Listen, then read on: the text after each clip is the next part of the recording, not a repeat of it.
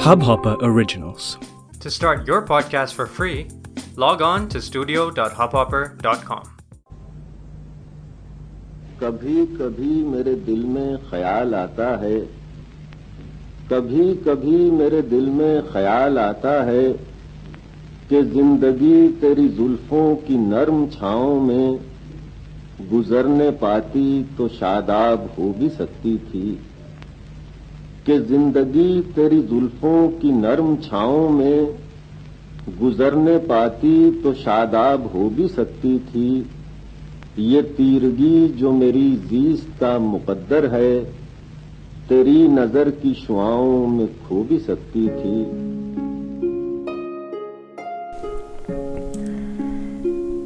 ये जो गीत आप सुन रहे थे, ये लिखा है साहिर लुधियानवी ने। साहिर लुधियानवी एक ऐसे शायर थे, एक ऐसे गीतकार थे जो जब भी अपने लफ्ज़ों को लिखते थे, अपने लफ्ज़ों को वो पिरोते थे, तो उनके लफ्ज़ आकर सीधे हमारे दिल में उतरते थे। और यही एक वजह है कि आज भी उनके लाखों दीवाने मौजूद हैं। लाखों ऐसे लोग हैं जो उनकी शायरी सुनने को अभी भी बेताब रहते हैं।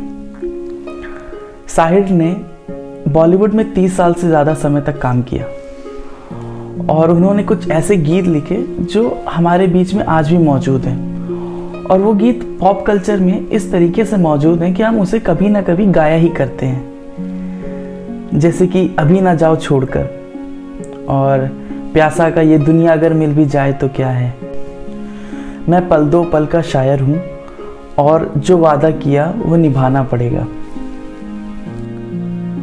साहिर का लिखने का अंदाज बहुत अलग था और वो इतना अलग लिखते थे कि जहाँ पर बाकी शायर खूबसूरती ढूंढते हैं, साहिर को खामियां नज़र आती थी, और जहाँ पर लोग खामियां ढूंढते हैं, साहिर को वहाँ पर खूबसूरती नज़र आती थी।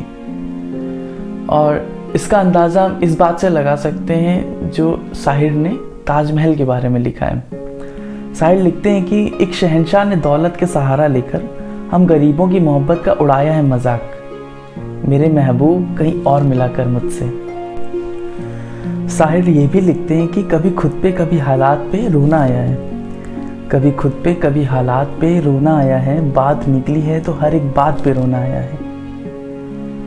और वो आगे लिखते हैं कि तंग आ चुके हैं कश्मकश ए जिंदगी से हम, ठुकरा ना दे जहाँ को कहीं बेदिली से हम, लो आज हमने भी तोड़ दिया रिश्ता ए उम्मीद, लो आज हमने भी तोड़ दिया रिश्ता ए उम्मीद, लो अब कभी गिला ना करेंगे किसी से हम।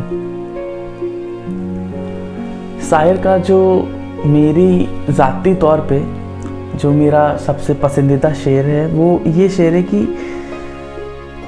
तू हिंदू बनेगा ना मुसलमान बनेगा, तू हिंदू बनेगा ना मुसलमान बनेगा, तू इंसान की औलाद है इंसान बनेगा।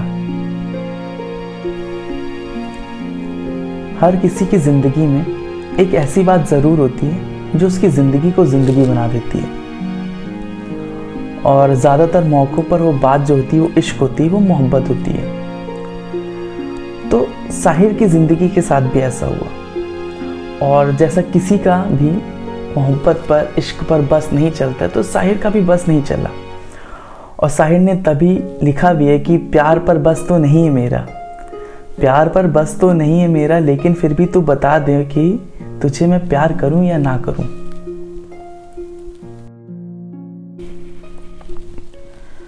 एक मुशायरे में साहिर की मुलाकात हुई अमृता प्रीतम से, और उस मुशायरे के बाद दोनों में बातचीत बढ़ गई। वो बातचीत इस हद तक बढ़ी कि दोनों को एक दूसरे से मोहब्बत हो गई। पर अमृता प्रीतम की शादी हो चुकी थी और साहिर ने ये बात खुद से कभी कबूली नहीं कि साहिर को अमृता से मोहब्बत हो चुकी है। तो उनकी मोहब्बत जो है वो कुछ चंद सिगरेट के बट, एक गंदा कप और कुछ चिट्ठियों तक ही सीमित रह गए। अमृता प्रीतम ने रसीदी टिकट अपनी जो उन्होंने आत्मकथा लिखी है उसमें जिक्र किया है कि साहिर जो है, साहिर अमृता के पास आते थे, उनके कमरे में बैठते थे और अमृता उन्हें देखा करती थी। साहिर अपने सिगरेट का कश लिया करते थे और जब वो सिगरेट का कश ले करके बातचीत करके कमरे से चले जाते थे तो अमृता उन सिगरेट के बड़ों को बटोर लिया करती थी और साहिर की गैर मौजूदगी में जब भी उनको साहिर की याद आती थी तो वो उन बड़ों को उठाती थी और उन्हें फिर से जलाकर सिगरेट पीती थी। और ऐसा ही किस्सा साहिर लुधियानवी का है कि एक बार उनका एक दोस्त साहिर लुधियानवी के घर गया तो उनकी टेबल पर एक गंदा सा कप रखा था चाय का। तो उस दोस्त ने कहा यार ये क्या है, इसको हटाओ यहाँ से। वो कप हटाने लगा, साहिर ने उन्हें रोक दिया और जब साहिर ने उन्हें रोका तो उसने पूछा ये क्या है। तो बाद में पता चला कि ये जो कप है, इस कप में कभी अमृता प्रीतम चाय पी करके गई थी, जिसको साहिर ने ठीक उसी जगह पे वैसे ही सहेज कर रखा था। पर हर मुलाकात मुलाकात हो और हर मोहब्बत का एक अंजाम हो, ये ज़रूरी नहीं।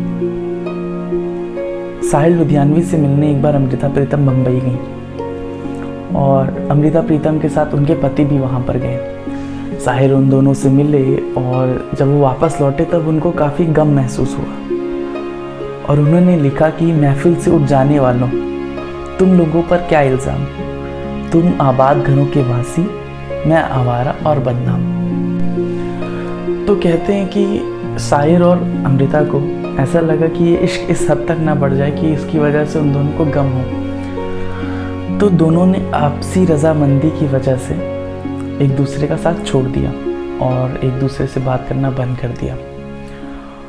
और इसी बात पर साहिर लुधियानवी ने लिखा भी है कि वो अफसाना जिसे अंजाम तक लाना ना हो मुमकिन, उसे एक खूबसूरत मोड़ देकर छोड़ देना अच्छा। अफसाना जिसे अंजाम तक लाना ना हो मुमकिन, उसे एक खूबसूरत मोड़ देकर छोड़ना अच्छा। चलो एक बार फिर से अजनबी बन जाए हम दोनों, चलो एक बार फिर से अजनबी बन। बहुत बहुत शुक्रिया, आप सुन रहे थे लफ्ज़ और लहज़े गलियारा पर और मैं हूँ आदित्य ओझा। इस पॉडकास्ट को शेयर और सब्सक्राइब ज़रूर करें। ये पॉडकास्ट आप जहाँ पर भी सुन रहे हो, Spotify, Google podcast, Hub Hopper या स्टिचर, वहाँ पर कमेंट ज़रूर करें और हमें बताएं कि आपको ये पॉडकास्ट कैसा लगा। बहुत बहुत शुक्रिया। इस हब हॉपर ओरिजिनल को सुनने के लिए आपका शुक्रिया। अगर आप भी अपना पॉडकास्ट लॉन्च करना चाहते हैं तो हब हॉपर स्टूडियो वेबसाइट पे रजिस्टर करें और 1 मिनट के अंदर अंदर अपना खुद का पॉडकास्ट लॉन्च करें। यही नहीं, स्टूडियो देता है आपको पूरी आजादी कहीं भी कभी भी अपना पॉडकास्ट लॉन्च करने की, सिर्फ 3 आसान स्टेप्स में। तो साथ में अपना पॉडकास्ट शुरू करने के लिए तैयार? Just hop on Hub Hopper, simply content.